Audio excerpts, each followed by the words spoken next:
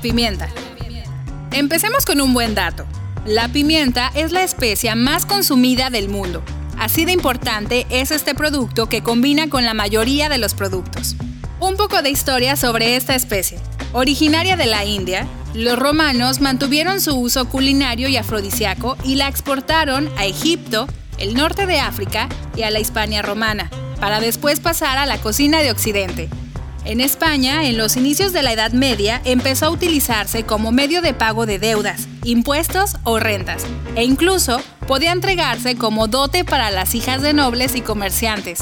La pimienta fue considerada la especia más valiosa por su gran resistencia, ya que podía almacenarse durante años sin sufrir deterioro. Su comercio estaba controlado por genoveses y venecianos, hasta la caída de Constantinopla en manos turcas. En 1453, cuando se paralizó todo el comercio de las codiciadas especias. Esa falta de producto fue lo que llevó a un tal Cristóbal Colón, empeñado en abrir nuevas rutas para el comercio de las especias, a descubrir, sin querer, América. La pimienta se presenta en 4 variedades: negra, blanca, roja y verde. Todas ellas provienen de la misma planta, la Piper negrum. Esto significa que son variedades que se originan según los distintos estados de maduración de los granos al ser recolectados de la planta.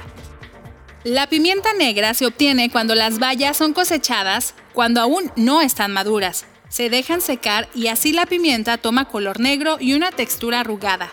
De sabor fuerte, picante y muy aromática si se muele en el momento de usarse. La pimienta blanca se consigue al recolectar las bayas ya maduras que conservan sus mejores propiedades. Después, se maceran en agua para que salga la piel y quede el grano de color blanco, de sabor y aroma suave, pero intenso. La pimienta verde es así porque se cosecha muy inmadura. Su maceración se realiza en salmuera y se retira en un determinado momento de la maceración. Ofrece un sabor mentolado. La pimienta roja es la menos frecuente en el mercado y puede resultar difícil de encontrar. Se emplean las mismas preparaciones que la blanca, ya que ofrece idénticas propiedades, aunque con un poco más de aroma. Existen otras 2 especies de pimienta. La mignonette, que es una mezcla de granos blancos y negros escasamente molidos para condimento de mesa, y la larga, muy habitual en Asia, pero poco empleada en Occidente. El sabor característico es más pronunciado en la pimienta blanca y más suave en la verde.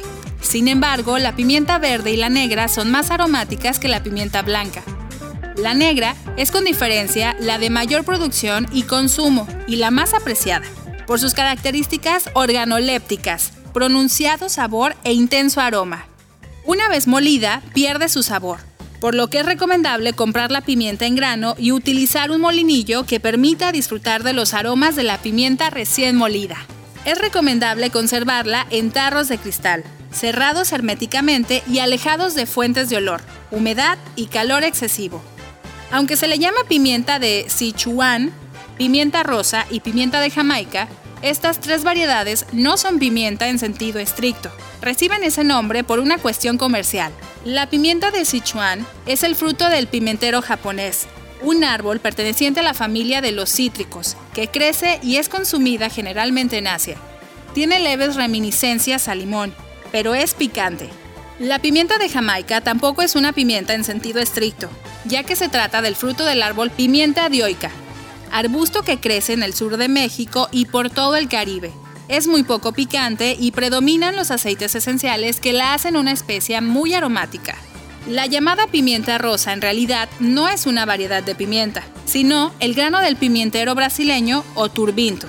Hay 2 variedades, una más rosada y otra más rojiza.